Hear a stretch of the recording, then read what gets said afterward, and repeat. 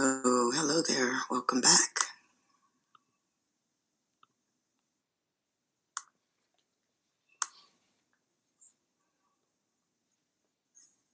Hmm. So it's the end of our first full day of unstoppable friendliness.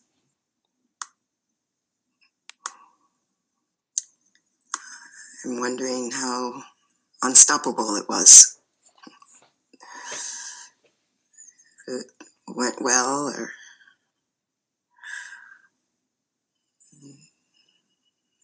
I hope that it did. Unstoppable friendliness. I love that. Although it's kind of a big pill. It's kind of hard to live up to that. This is we're coming to the end of this day, and I'm hoping that you're feeling that you're in the right retreat, or if you're wondering if you are in the right retreat already. It's been not so easy. Sitting and being loving all day can really be painful. It's not as easy as we would want it to be. So yeah, it was good to hear your questions so far, questions that you had for Jeff and for Donald, and to see where you are and how things are shaping up. I love the question of, what are we supposed to be feeling? It's a really good one. And there's a lot of them. Having a loving and open and spacious heart can be really challenging. And clearly it is, because we would be that way all the time, right? And so it would be amazing if we were that way all the time. We would actually put ourselves out of a job of teaching Metta retreats. If the world was filled with Metta, you wouldn't need us. And I'd miss you, but I'd be really happy to miss you for that reason. To know that it's just prevalent everywhere and we don't need to even talk about it because it's just the way we are. Yeah. And it is actually the way we are, just like Donald mentioned that last night, that this is our true nature. It really actually is. And what we're doing in this metta practice is uncovering the many layers that we have of doubt and fear and worry and,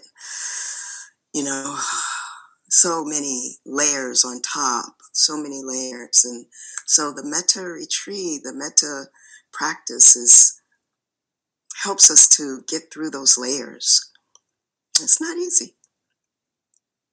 Donald mentioned Julia Butterfly Hill, who happens to be a good friend of mine as well.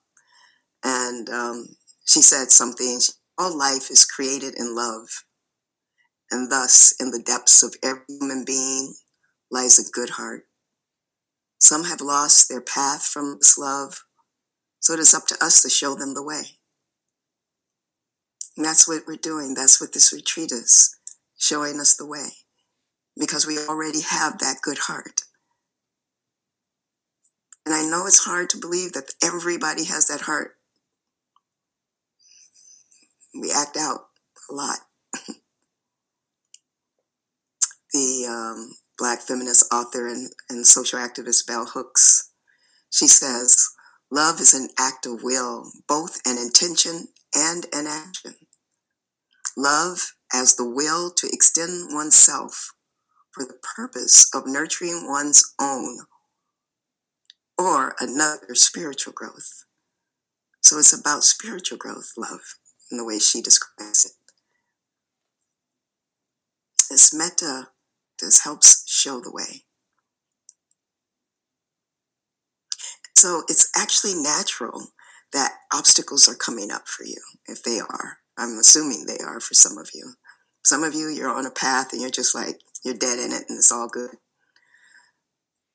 But obstacles come up. It's the binaries that we live with in life, the structure of reality that, we wouldn't know pain without there being no pain. And we wouldn't know up without there being a down. We wouldn't know loving kindness and friendliness without there being its opposite as well. And so it's the way life is structured. And so it comes up, right? Up against its opposite. I have a dear friend who is a Dharma teacher. And we were on a Metta retreat. I was at Spirit Rock. I was teaching yoga. I used to teach the yoga for this retreat for many, many years. And I was teaching yoga, and she was a yogi on the retreat. And we're dear friends. And, I was watching her in the hall, and I could tell she was suffering. And so at one point, she took me aside and said, this is horrible. I said, what's going on? I could tell that you're not having, you're having difficulty. And she just said, I'm doing all this metta and all this loving kindness, and I'm having nightmares every night that I'm killing people. And she said, I never have these kind of nightmares. And just her nightmares were just so bad. It was just constant, violence. And she said, I'm not doing it right. I can't be she was on her pathway to be a teacher. She said, I can't be a teacher like this. All the demons kept coming up in her mind and heart, and purification. This purification, Don mentioned purification. That's what this practice is. It's like going on a metta fast, not the kind of fast where you eliminate, but when actually the kind of fast where you overload yourself, and that kind of fast. I once had a similar fast. This is a crazy thing. Once I did a watermelon fast for a month where I ate nothing but watermelon. Me and my roommate, we ate, it was the summer, we were in New York, and every day go up to the corner store and get a watermelon. And that's all we ate, that whole watermelon. At the end of the day, the next morning we were ready for the next watermelon. We did that for a whole month. Boy, a lot came out. It was purging. It was purification.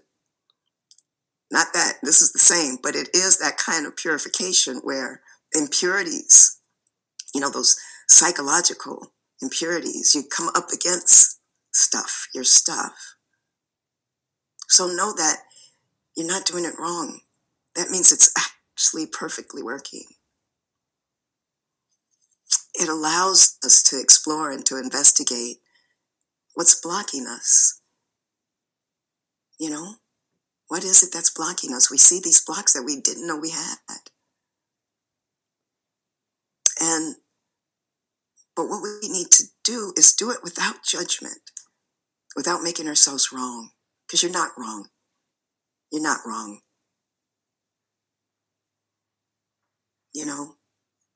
If we could do it without that judgment. Metta for me was at first very difficult and boring, actually. I was like, why am I doing this? I was teaching the yoga, and I was like, I'd sit in the hall. I couldn't keep up with the phrases. They really made me kind of crazy. I found it very unsatisfactory. And then, because what it did for me, it bumped up against my impatience. That's my thing, impatience. I've had it my whole life, this thing, impatience. But then, over time, it just, like Jeff said, I think Jeff said it as well, that there's something magical that actually does happen. So I really, really encourage you to stick with it. And, someone mentioned, one of you mentioned the mechanical phrases. That was the problem for me as well. You mentioned that. These mechanical phrases where you don't feel anything. It just feels like, what am I doing here? I was just listening to Jack Kornfield recently. He told the story about Sharon Salzberg. Sharon, by the way, is the mother of Metta. I don't know if you all know that, but we've been talking about Sylvia Borenstein as our mentor.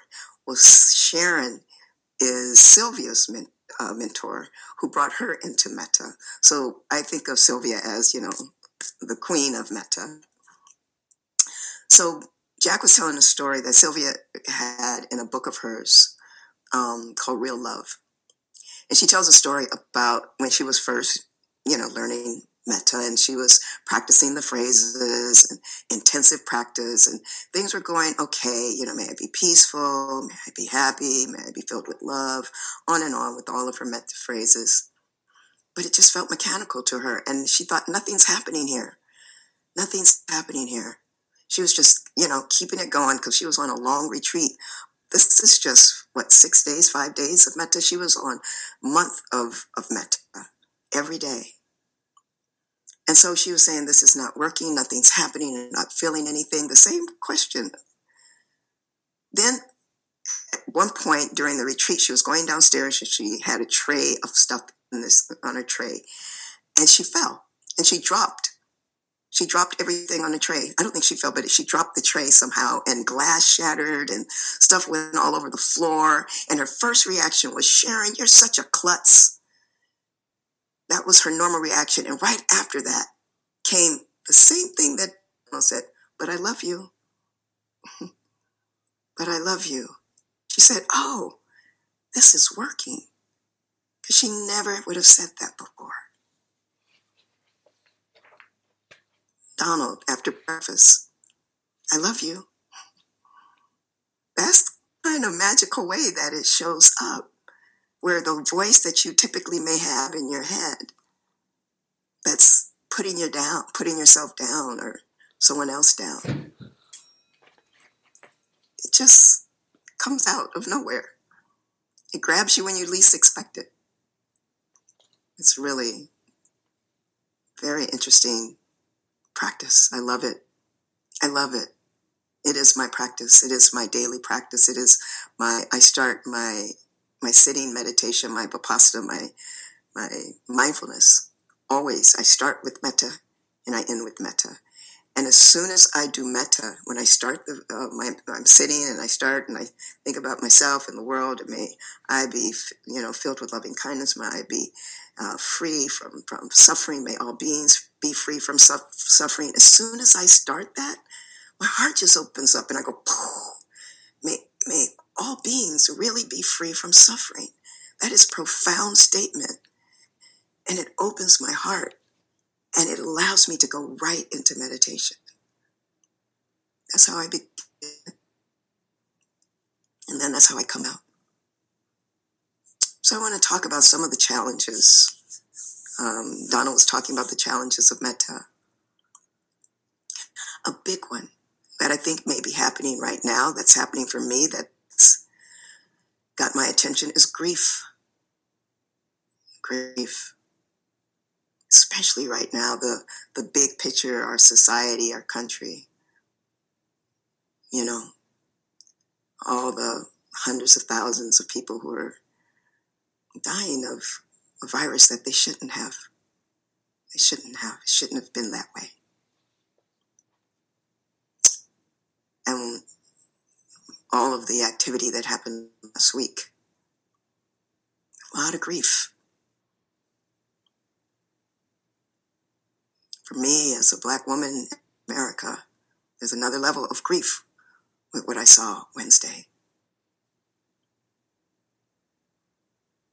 And the phrases of Metta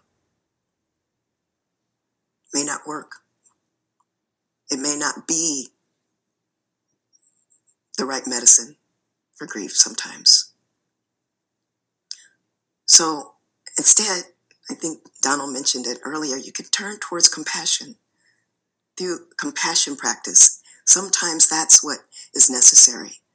Because compassion is just the expression of love when it meets pain and sorrow and suffering. And so compassion phrases are what I offer you if grief is one of the things that is holding you tight. May you, or may we as a nation, may our pain and sorrow be eased. May our hearts be at peace. May the sorrows of the world be held in compassion. Those are the kind of phrases that are helpful. So you may want to try that. Doubt. That's another big one. Big challenge. Doubt shows up. You know, it can lead you to the question of, what's wrong with me? This is not working. What's wrong with me? It's perfectly normal. Our society, our culture, it doesn't lend itself to the expression of an open heart. We've been taught to close our hearts down, or else you're good in trouble. Somebody may stomp on you. Close down. Donald mentioned that he was trained to lead with his thinking, not his heart.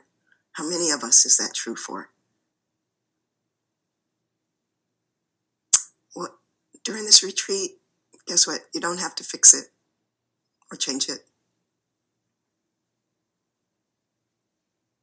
Can you try to bring loving kindness to your doubt?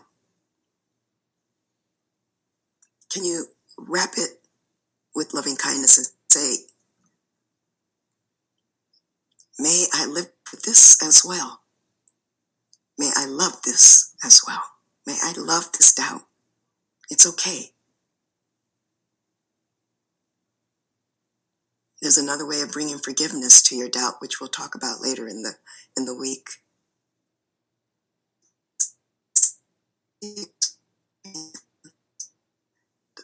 I'm trying to push it away. May I love this too. Fear. You know, there's kind of the same as doubt, but there's this fear of being too nice. That's on the other side, the fear of being too nice, of being weak. What do you mean? Loving kindness, this love all the time. Love, love, love. I may lose my edge. It keeps me safe in the world. Well, know this. Love is also strong.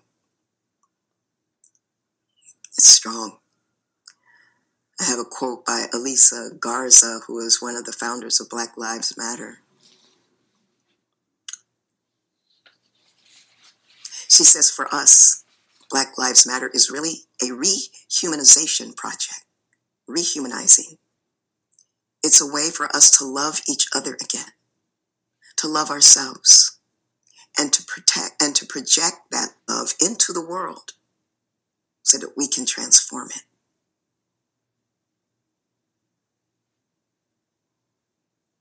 Take that love into the world to transform it. Love also says no, absolutely not. Right? Sometimes it is absolutely about no. It is not a weakness. Loving kindness is not weakness. It is strength. You know, we've got this all flipped upside down in our society. What we think is weak is strong, and what we say is strong is weak. You know, oftentimes it's all upside down.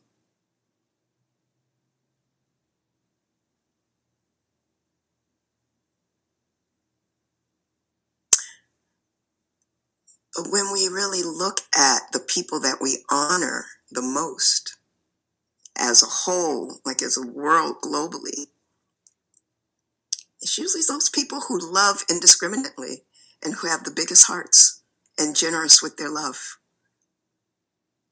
Nelson Mandela, Dr. King, our friend Alice Walker, Mahatma Gandhi. All these people are people who we admire because of how they love.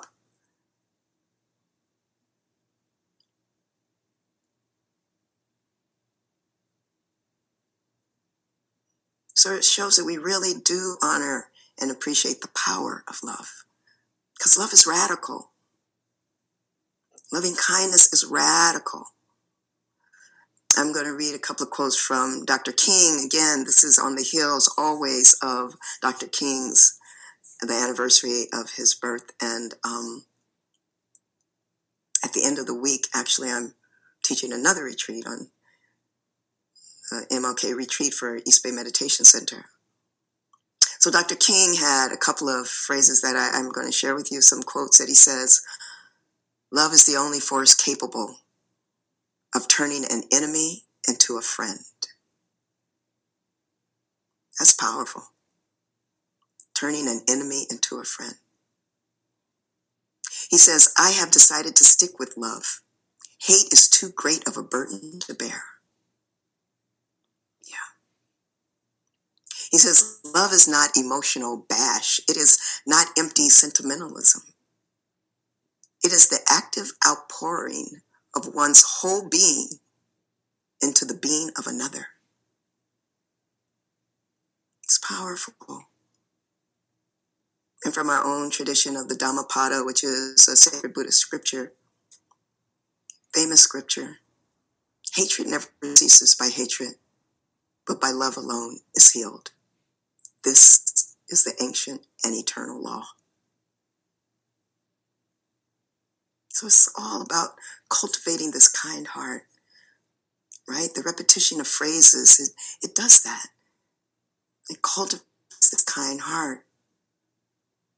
What you practice gets stronger. That was my motto when I was taking yoga. Excuse me. When I was becoming a yoga teacher, a Kapala yoga teacher, our big motto was, what you practice gets stronger. And so I believe that in life, what you practice gets stronger. If you practice hate, guess what? It gets stronger. If you practice love, it gets stronger. If you practice the piano, it gets stronger. So the practice of the phrases, it gets stronger. Dano, I love your phrases. I wrote them down. I think I got them right. May I rest in the awakened heart. Oh, I'm taking that one. That opened up my heart so much. May I rest in the awakened heart. See, that's kind of stuff that just for me. May I be safe and free from harm. May my body support me. May I be held by love. I'm not afraid to love. I'm not afraid to open up. I know the power. And it feels so good. I love that. What's the kind thing to do right now? What's the kind thing to do? What a profound question that is, especially at a time when it's like maybe the inclination is revenge.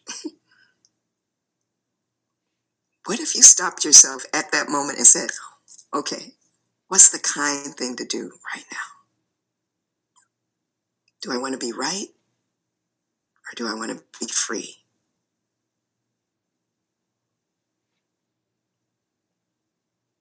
Julia, am I coming out of love?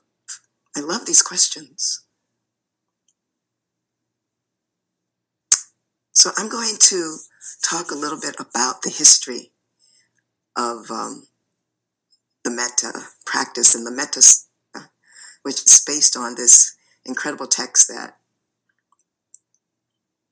I hope you learn to love it as much as I do. So it's, excuse me, get some water. I have this chronic cough that never goes away. The Metta Sutta is at least 2,400 years old, right? And during the Buddha's lifetime, as I think you know, discourses were memorized. You know, this was pre-written word, and they were memorized and recited, and they did complete recitations of all kinds of discourses that were recalled. And so, for centuries afterwards, the oral tradition was done by monastics. And so the Metta Sutta is actually recited morning and night in many of the Theravada Buddhist areas throughout Southeast Asia. And that's, that's the Buddhism that we are doing here, Theravada Vipassana. And so they're recited. This Metta Sutta is recited day and night, probably more often than any other discourse in the Theravada Buddhist countries. It's a real heart opener, and I've recited it many times too, over the years. So I want to tell the story of the story that has been passed down of how the Metta Sutta came about. Okay. So I'm going to talk about these beings called the Devas, and they are these non-human beings that they share these special characteristics. You'll find them coming in and out of Buddhist texts. There's the Devas again, and they're said to be happier than humans are, basically, but not so much in this story. They finally get there. So this is how it worked. There were 500 monks who was walking with the Buddha.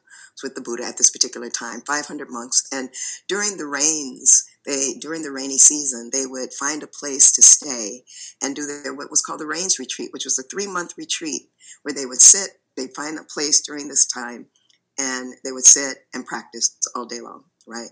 And in this particular instance, they found a village that welcomed them, had 500 huts for them, places for them to stay, and they were all set to go. And so they were in the forest, and they're doing their Vipassana, they're doing their retreat, sitting. And the Devas, who also lived in the forest, they lived in the trees where these monks were. They were like, okay, they're here for the weekend or so. But they stayed, and they saw that the monks were staying longer than they really wanted them there. And they started to get kind of pushed out of shape. Like, why are these monks here all this time? They should be leaving by now. And so they just felt encroached upon by the monks. So the monks are sitting there doing their meditation, right? And the Devas decided, okay, we're going to get rid of them. And so they started all these sounds and noises and kind of ghoulish kinds of sounds to scare the monks away. Even did stink bombs, like, something that was unpleasant. And so, of course, it had the reaction that the Devas wanted, and the monks got really scared. And so they ran out of the forest, and they went to the Buddha, and they said, listen, we got to move. We can't be in this forest because they don't, there's scary things are going on. And the Buddha just said, you went out there without protection.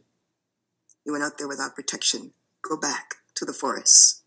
And he gave them the Metta Sutta as protection. And the monks went back with the Metta Sutta. And they sat and they recited the Metta Sutta over and over and over again. And the Devas started listening. And they began to calm down. They became friendly. Not only did they become friendly, but they started actually protecting the monks. They became the monks' protection because of the Metta Sutta. And as it turned out, it ends with they lived happily ever after, at least for 3 months in the forest. And so that's the story of the Metta Sutta, of how it came to be, a protection for the monks. And so it goes like that. And so the practice of loving kindness has this quality of protection about it. Protection against ill will. Protection against your own ill will, right? Your mental capacities to harm. Again, it's purification. It's an antidote and a protection from thinking evil thoughts, from living with a confused mind. A real protection from your own inclinations. That the Devas inside of you. So that's the story. And I love that story of how the Metta Sutta came to be. Now, there are also said to be 11 benefits of metta. Okay? Metta gives you 11 benefits. And again, keep that mindset of, 2,500, 2,600 years ago. And this is how it goes. I love this as well. the 11 benefits. You will sleep easily. You will wake. This is people who practice metta. Okay, if you practice metta, you will sleep easily. You will wake easily. You will have pleasant dreams. People will love you. Devas and animals will love you. Devas will protect you. External dangers like poison, weapons, and fire will not harm you. Your face will be radiant. Your mind will be serene. You will die unconfused, and you'll be reborn in the happy realms. It's a pretty good list of things with some good benefits. So that's what they say. That's what they say by practicing metta. So the Metta Sutta, it is some basic teachings of Buddhist teachings that it has as a part of it. Virtue, it's the teaching of virtue. Behavior showing high moral standards. It's the teaching of right intention. It's the teaching of practice and continuity of practice, right? And also the teaching of wisdom. And according to the Visuddhimagga, which is another text, Buddhist text out of Sri Lanka, it says metta is a solvent that melts not only one's own psychic pollutants of anger, resentment, and offensiveness, but also those of others. So it's this solvent. Because it takes the approach of friendliness and friendship. And even the hostile ones become friends, just like the Devas. Like Martin Luther King said about love and friendship. So as I get into talking about the Metta Sutta itself, I have to give a homage to Sylvia Borenstein, who, again, is my mentor. She taught this retreat for many, many, many, many years. This was her original retreat as the lead teacher. And she has now moved on to not teaching it. And Donald and I have been a part of it for a long time, as we said. But the one thing that I learned from her is that, one of the many things that I learned from Sylvia, is that everywhere she teaches, she said this is the one thing she takes with her. No matter what she's going to teach, no matter where she goes, she takes the Metta Sutta with her. And I love that. And it's gotten me a habit of also having the Metta Sutta with me. So the sutta is divided into these two parts in 10 stanzas. I'm breaking it down into stanzas. And the one part is, it's a description of the moral conduct required by one who wishes to attain this purity and peace. And the second part is the method of practice of metta, right? So I'm going to get it in front of me right now. And I would like it to go up on the screen if we have it. I think we have it, right? And it's got to be made big enough for people to read it. It's a bit of a... Can you all see that at all? Can you make it any bigger? Or is that big? I can't. Maria Cristina, can you make it any bigger? Or is big as I can get it. But it is also going to be placed in your resources page so that you can download it. I can't hear you. Okay. So I'm going to break it down into 10 stanzas. And so it begins with the end. It begins what I call the end game. Because it says, this is what should be done by one who is skilled in goodness and who knows the path of peace. Let them be able and upright, straightforward and gentle in speech. So the end game is that the whole thing is about being skilled in goodness and who knows the path of peace. So that's a big thing to be able to do, being skilled in goodness. and knows the path of peace.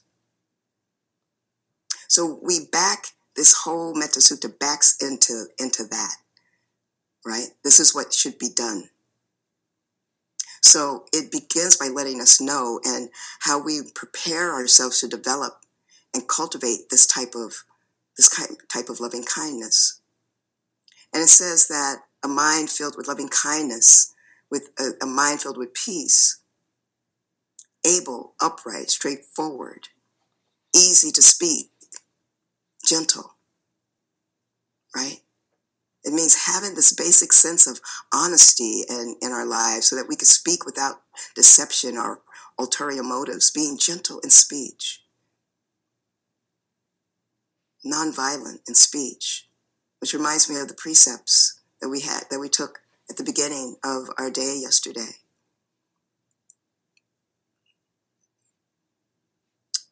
So the second stanza, humble and not conceited, contented and easily satisfied, unburdened with duties and frugal in their ways, peaceful and calm and wise and skillful, not proud and demanding in nature.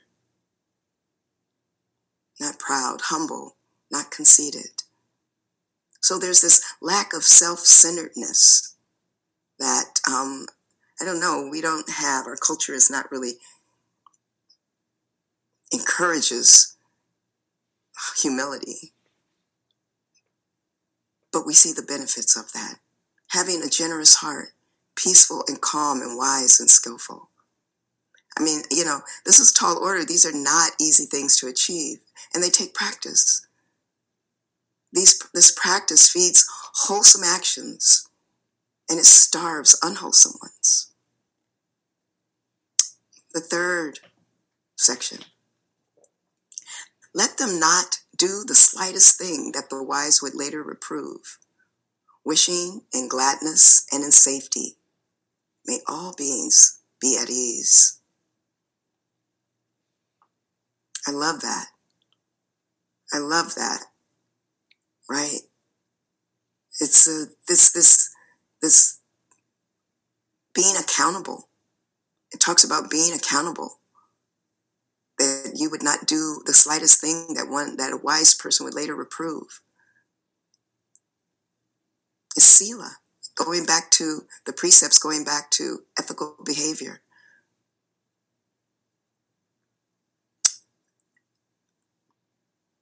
It would look like no regrets,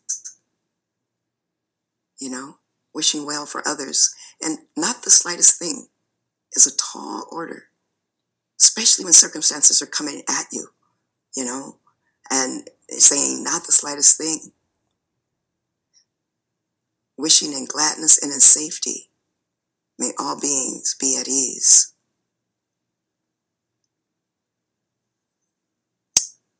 The next stanzas I'll take together, number 4 and 5. Whatever living beings there may be, whether they are weak or strong, omitting none, the great or the mighty, medium, short, or tall, or small, the seen and the unseen, those living near and far away, those born and to be born, may all beings be at ease. Later, we're going to chant this, and it's hard for me to even say the words without hearing the chant in my mind, but we will be chanting it later. So this is the boundless nature of Metta. Basically, it's pointing to the boundlessness, all living beings, and I think that one of the most difficult 2 words in this whole sutta is omitting none. Omitting none. Sylvia tells this story about how she would say that she tells a story of just one person. Like she was trying to really be right with all beings on the planet, but there was just this one person in her life that she just couldn't, she was challenged with. She was challenged to forgive. There was this one person, and then she thought, so should I allow one person to stand between my freedom and suffering? Omitting none. Yeah. I was talking to my sister we were talking about this. And she said, I really don't feel honest saying that, omitting none, because there are some beings that I think who have caused a lot of harm and they need to suffer. That was what she said. They need to suffer.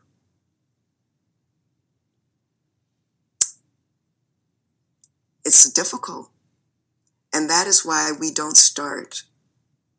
We don't start with the hardest people. We start somewhere with those that are easier, right? So that our hearts can open slowly, because there are people that make it very difficult in our lives, whether they're personal or people. But do you really want anyone to stand in the way between you and your own liberation? And as I said, Metta doesn't mean that we don't take action against harm and people that cause harm. It doesn't mean that. We stop harm. We stop harm as best as we can. I have committed my life to stopping harm. Right? And sometimes that means that all kinds of things will happen to folks. But if we really, really want transformation, we'll actually wish that those people who cause the most harm would be free from suffering, because guess what? They're suffering. And they've been hurt. And hurt people hurt others. And it's really advanced practice. So we can skip it for now, but you're going to see that when you take this Metta Sutta home, which I hope you do, omitting none, it's not that easy.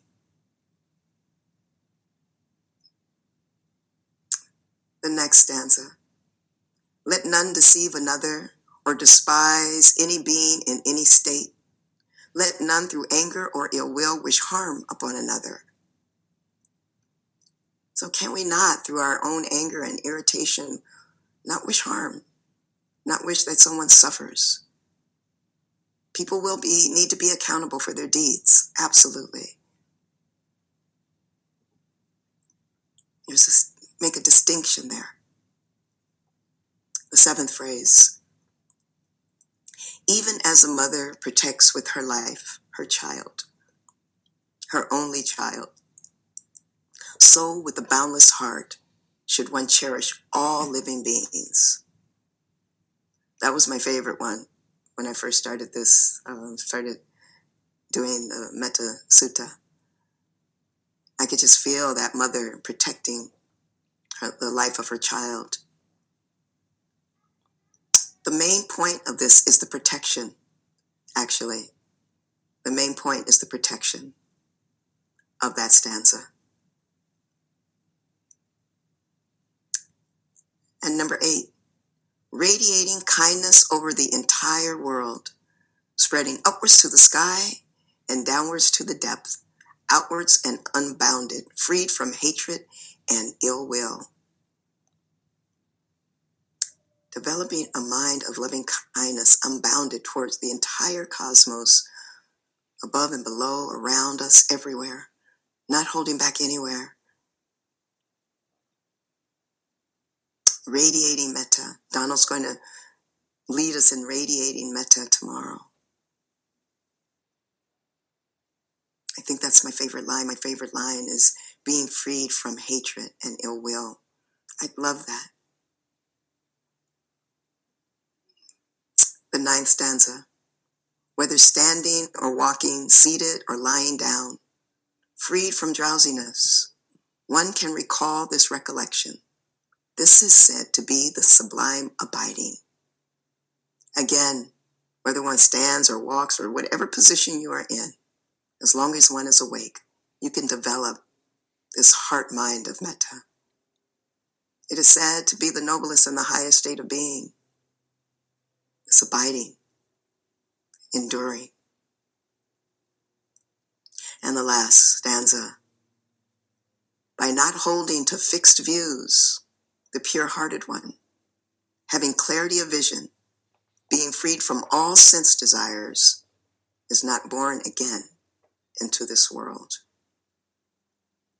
Now, there's actually evidence that this last stanza was added later, and that it wasn't a part of the original Metta Sutta, but boy, do I love it.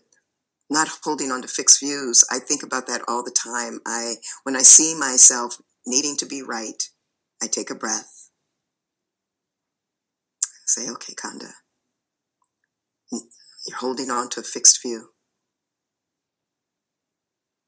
My heart closes when you hold on to fixed views.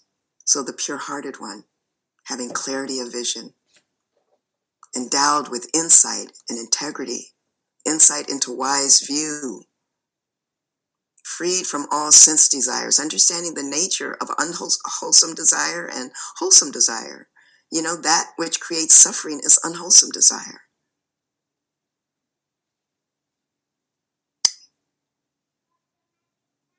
So this is the Metta Sutta. And we're going to chant it now. And I love the chant. And you have, if you can see it well enough, which I hope you can, I'd love for you to chant it. And it has a sing-song quality to it. And what I want to explain is that on the words, you will see little arrows that are either below a letter or above it. And so when it's below, the voice goes down low. And when it's above it, the voice goes high. And so the way we're going to do it, I've never done this on Zoom before, because usually we do it in the whole room and I hear everybody's voices. And so I didn't want to do it by myself. And so Donald is going to chant it with me.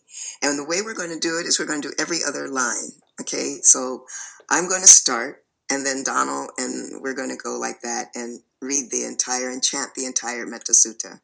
And if you can, with your mics, of course, off,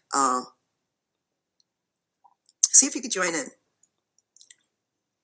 And with an open heart. Okay. All right, are you ready, Donald? I'm ready.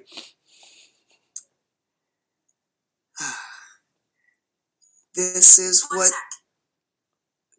what should be done by one who is skilled in goodness. Oh, I see. I don't have my mic on. I'm sorry. Let's do that again, Donald. Okay. This is what should be done by one who is skilled in goodness and who knows the path of peace.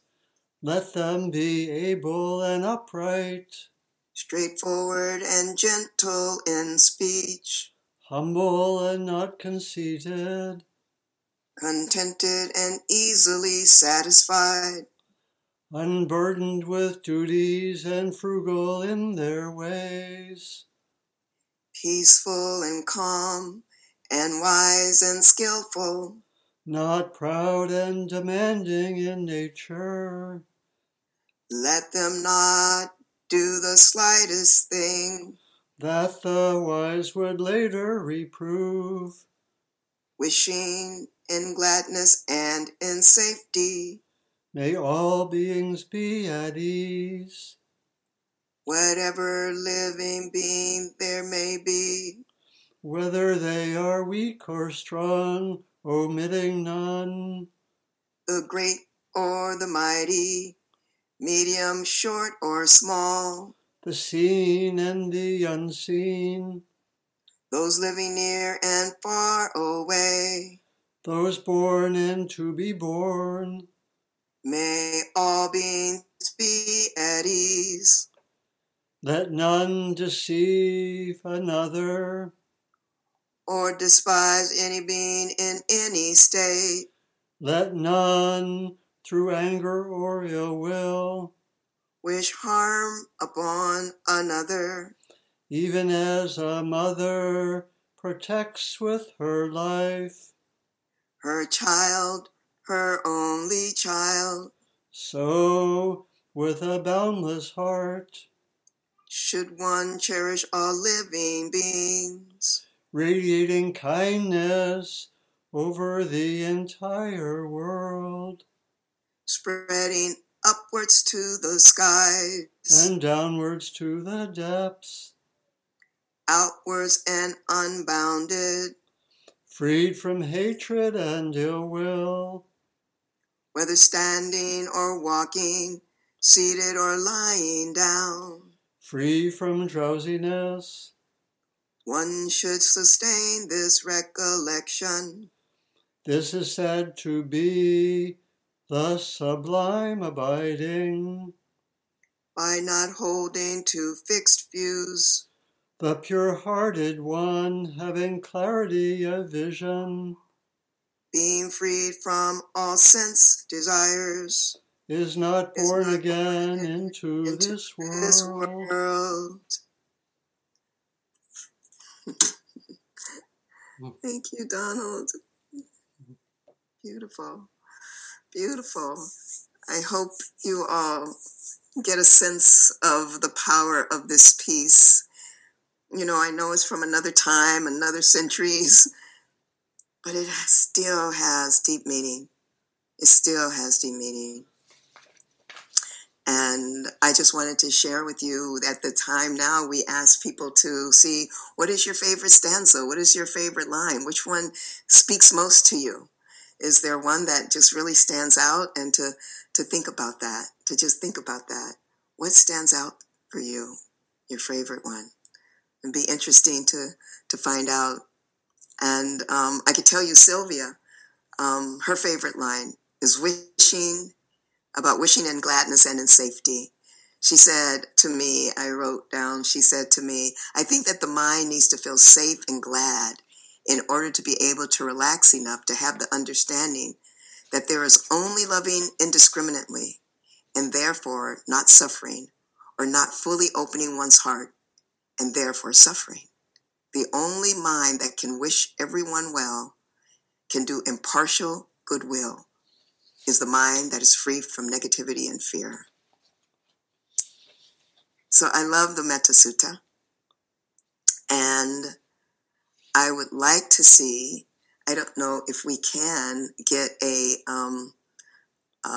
let's see, how can I do this? If we can get a sense of how many people like what their favorite stances are.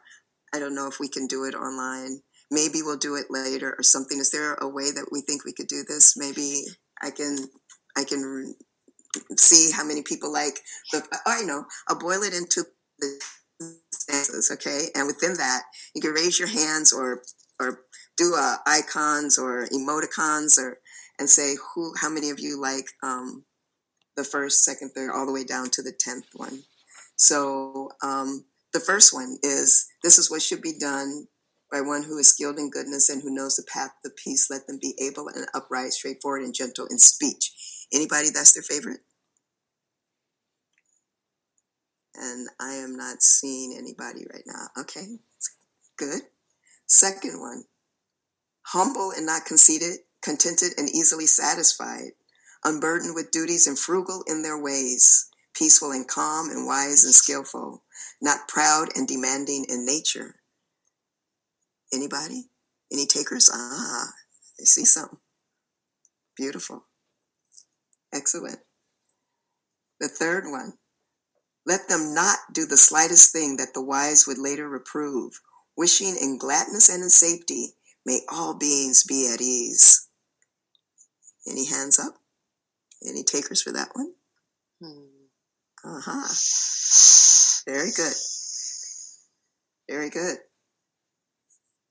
The fourth one, whatever living beings there may be, whether they are weak or strong, omitting none, the great or the mighty, medium, short, or small.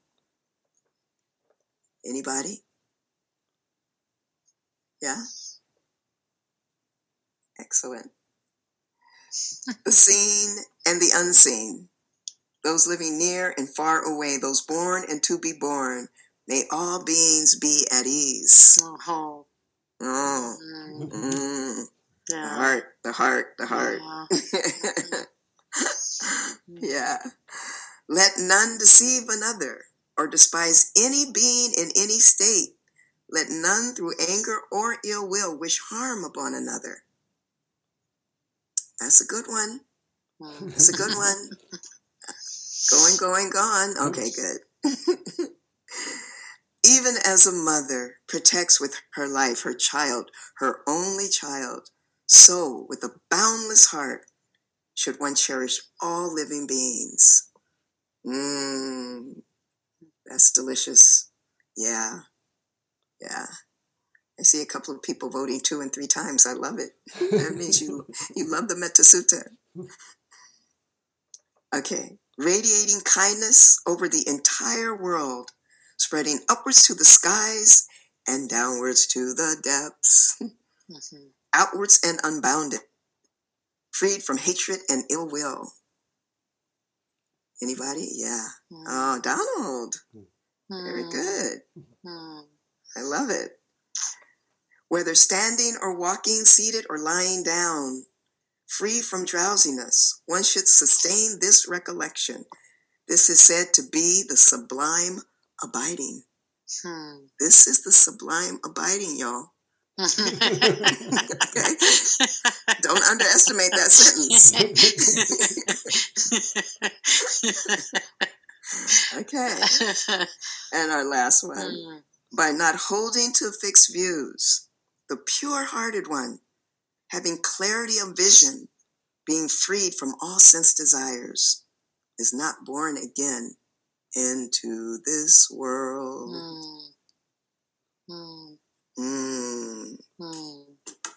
Nice. You got that one. All right. You don't want to be born again into this world. Beautiful. Thank you. May you take this Metta Sutta, and I think we're going to chant it again tonight at 7 o'clock. So come back and for that sitting for sure. And I am just wanted to remind you that we are repeating these phrases of Metta. We are reconditioning our mind and hearts. So remember, what you practice gets stronger. So may all beings be peaceful and at ease and come to the end of suffering.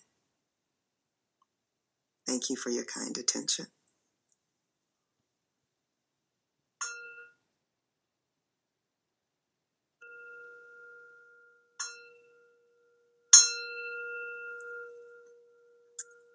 Peace, everyone.